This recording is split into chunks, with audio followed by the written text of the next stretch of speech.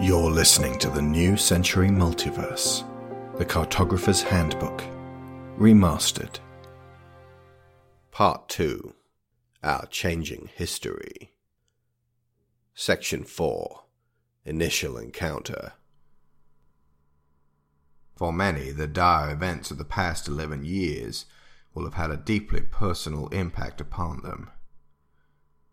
They will know what occurred in the nearby area and may have received rumors of goings-on in other parts. They could have lived nomadic lives, journeying from place to place and searching for safety. It is doubtful that many are in possession of all the facts.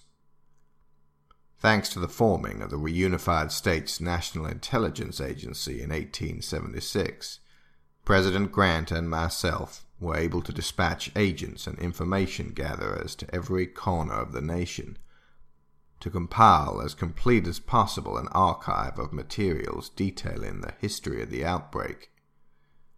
The following passages are merely a sample of the assembled archive, but do at least paint a picture of what beset us at the time, how it spread, and how we responded as a people.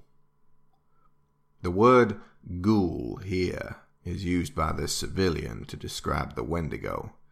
We have chosen not to alter her words to better reflect the feeling of the time. The following is a transcript of this individual's account.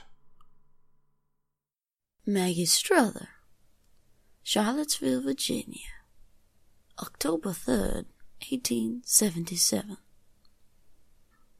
It would have been in early spring of 72 when I first set my eyes on a ghoul. Everybody living, I'd imagine, has a memory of their initial encounter. But back then, we were the first to bear witness, and had no one else to commune with regarding their behavior. I thought it simply a savage or a nigger, wild with hunger.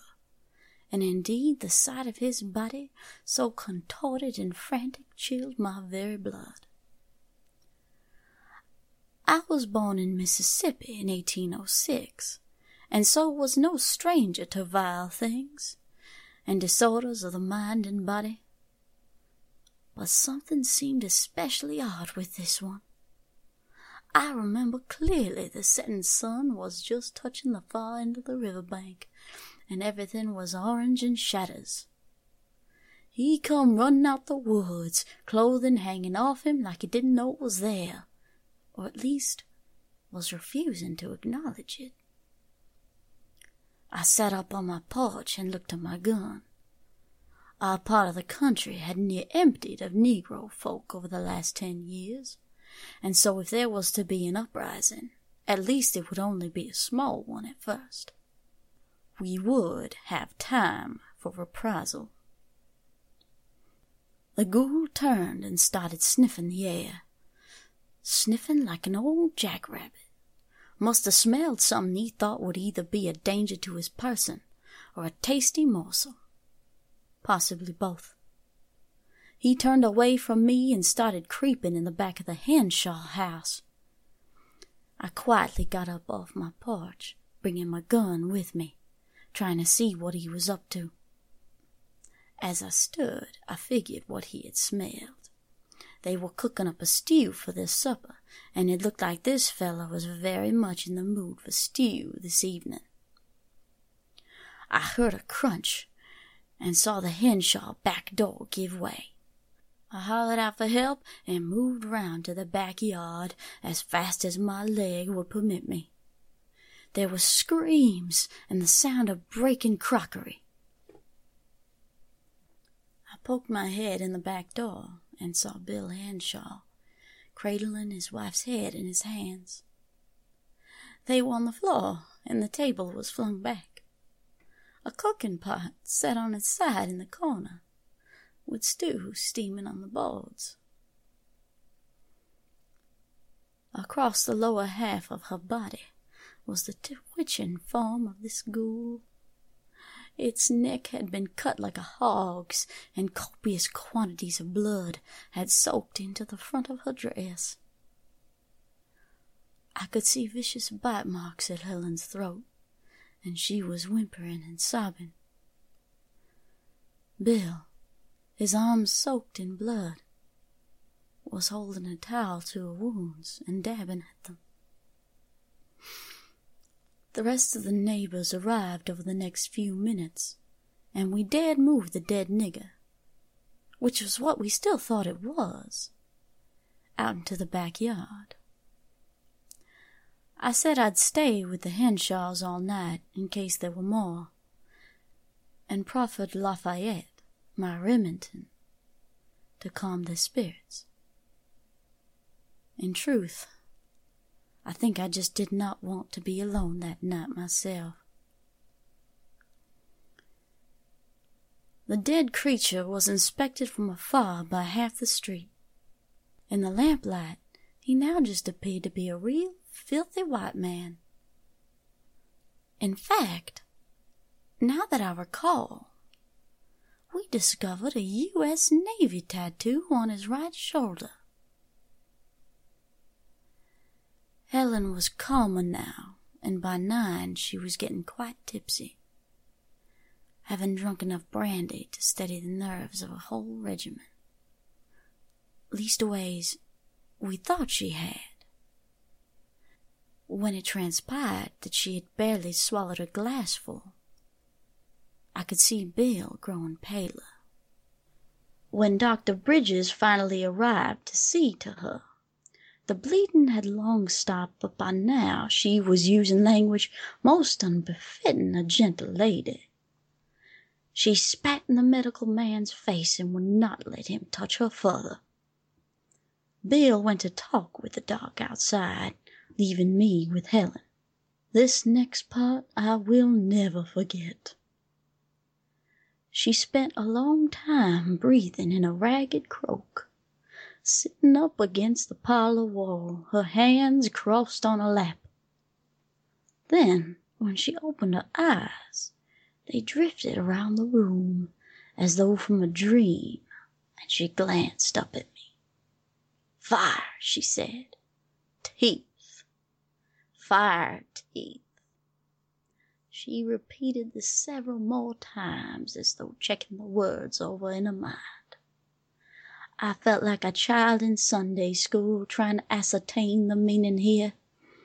Her hair lolled round a spell, and then she began to drum at the wall with her elbow, softly and rhythmically at first, but soon with urgency and passion, all the while smiling broadly. I was now shouting at her to comport herself, and became aware that Bill had re-entered the room. He rushed to her side and held her arms together. She screamed at him and bit like a dog, snapping close to his face. He called out her name over and over, begging her to be still.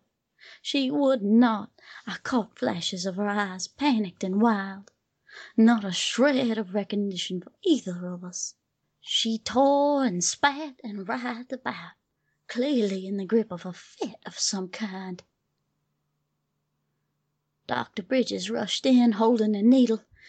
It took some supreme effort for Bill to hold her arm steady long enough for it to go in. Her last screech sounded more like a wounded coyote than the woman I had waved to every morning for 15 years. I was crying. I found I could not stop, pleading with Helen to be still and wringing my hands. The doc and Bill got her upstairs and into bed, then set about clearing the room of all breakables. Bridges was muttering something about her being a danger to all around her. He could not know how right he was. We locked her in and retreated to the kitchen to tidy up and brew some coffee, dreading the possibility of further hysterics. Sure enough, within the hour, a bedlam was forming in the upstairs of the house. We heard hollering and crashing, and a pitiful high-pitched screaming that went on for an age. The neighbors once again came by, and we had to tell them that Helen was desperately ill and suffering from a delusional fever. They made polite but concerned noises about the spread of disease. It was when the bedroom fell silent that Bill straightened up and drained his mug. We shooed the gaggle of neighbors and made our way back up the stairs. Bill knocked and called out to Helen. There was a series of gasps from inside the room, and fearing her choking in some way, he unlocked and opened the door. The sight that greeted us will never leave me. The bed had been overturned. Bloody handprints lined the walls. Just the smell of blood and shit was enough to make me reel back. As I did so, I caught sight of Helen in the far corner. She was now entirely naked and crouched with her fingers to the ground and knees splayed out at angles. This is a familiar stance to the world now, I warrant. But in '72, the closest I had seen a creature assuming this state of quivering readiness had been a bobcat I once caught in mid-spring upon an unsuspecting rooster. Her hair hung loose around her face, her eyes enormous and blazing orange. It was so unsettling to see it then. I don't think I will ever find it commonplace, no matter how long we live with the ghoul. It was as though a tailor had removed the eyes of a fair creature and neatly sewn them into Helen's pretty face. Bill got 2 words out before she jumped. I had not brought my gun, 'cause frightening though she had been in her earlier state, none of us had thought that actually ending her life like a lame horse would have been on the cards here. We were entirely unprepared for how strong she would be, and how fast. Bill was unbalanced and fell against me. Dr. Bridges had gone to his kit bag, but as she barged me aside, the man crouched on the stairwell, busied with retrieving medical implements, must have proved too tempting to Helen, or what remained of her. Slamming him back against the banister with one hand, she sank her jaws into his cheek.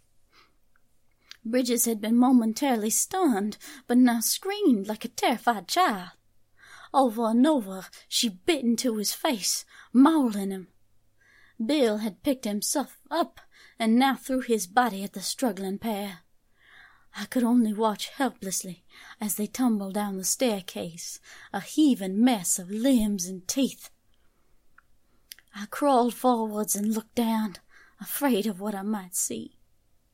The doctor lay groaning, the front doorway wide open.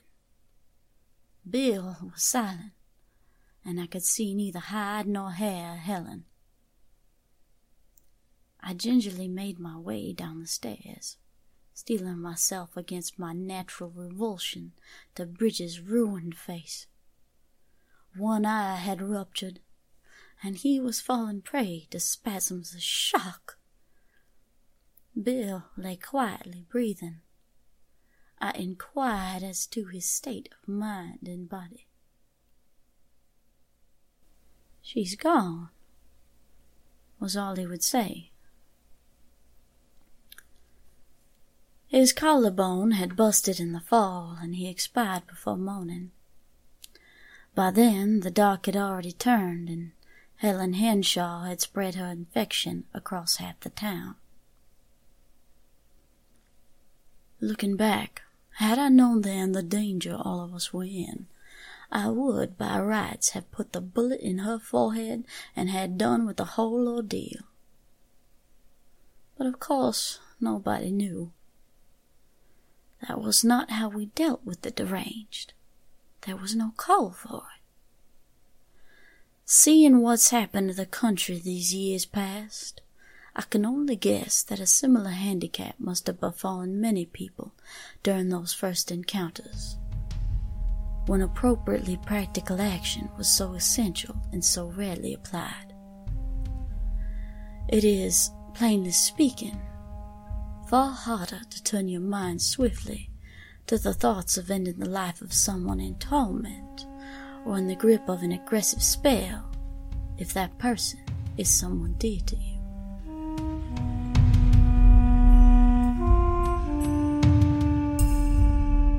Maggie Strother gave this account at the Briars encampment, several miles north of Charlottesville, in the fall of 1877. 6 days later, it was overrun.